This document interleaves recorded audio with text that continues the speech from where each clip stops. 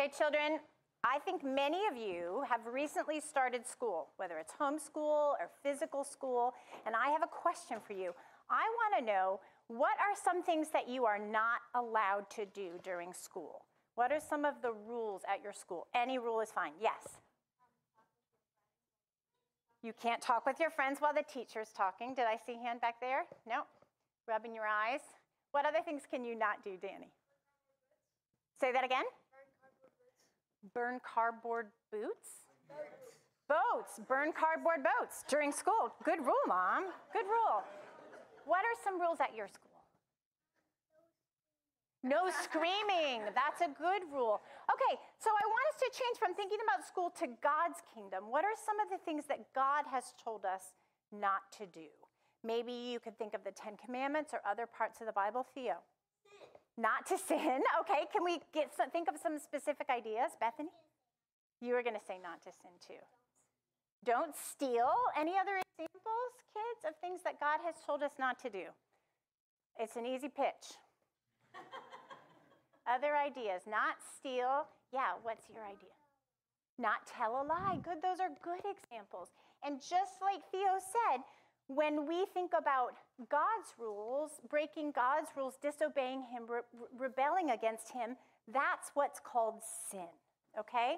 And in the passage we read this morning, Jesus says something very interesting and invisible about sin, right? He tells us an interesting, invisible thing about sin. So let's have that first slide up there.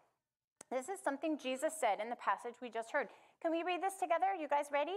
Truly, truly, I say to you, everyone who practices sin is a slave to sin. Look at that. Everyone who practices sin is a slave to sin. Everyone who does something wrong, something God didn't create us to do, actually gets stuck doing wrong. What? That is so different than the way we normally think, right? We usually think, okay, here's this thing that I know is wrong, but I really want to be free to do it, right? I'm not going to be trapped by some dumb rule. I want to do this thing. Maybe it's hitting your sister or lying to your mom or taking something from somebody else, right? I want to be free to do whatever I want. But Jesus says, no, actually doing a wrong thing doesn't make you free. It makes you a slave. Now, there have been lots of different kinds of slavery throughout the world and throughout history, right?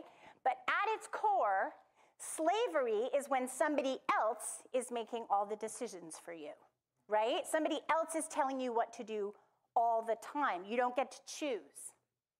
So I'm going to, as a little visual aid of that, I'm going to show you, this isn't perfect, but we're going to use these handcuffs as a picture of the fact that I'm not free to do anything I want to do, right? I'm sort of stuck.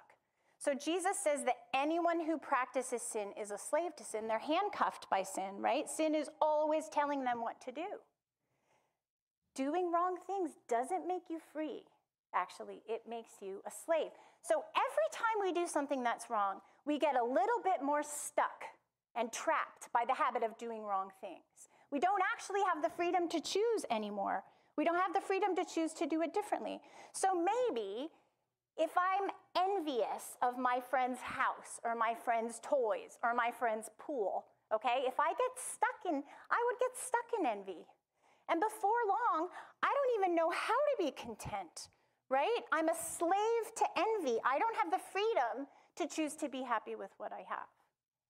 Or maybe if I let myself be mean to my little brother long enough, I get stuck in meanness. And I don't even know how to play nicely with him anymore. I'm a slave to meanness. Meanness is telling me what to do.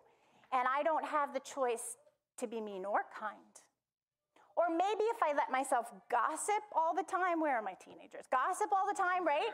I say whatever I want about other people. Before I know it, I don't even have the self-control anymore to hold my tongue. I'm just in the habit of gossiping. So this is bad news for us, right? Because we all do wrong things, and we don't want to be slaves. We don't want something else telling us what to do. That's bad news. But there's good news. In the same part of the Bible we heard this morning, Jesus says another thing. So let's read this together too. Can we have our next slide? We don't have a second slide, so listen to what Jesus says. Okay, you can turn that one off now.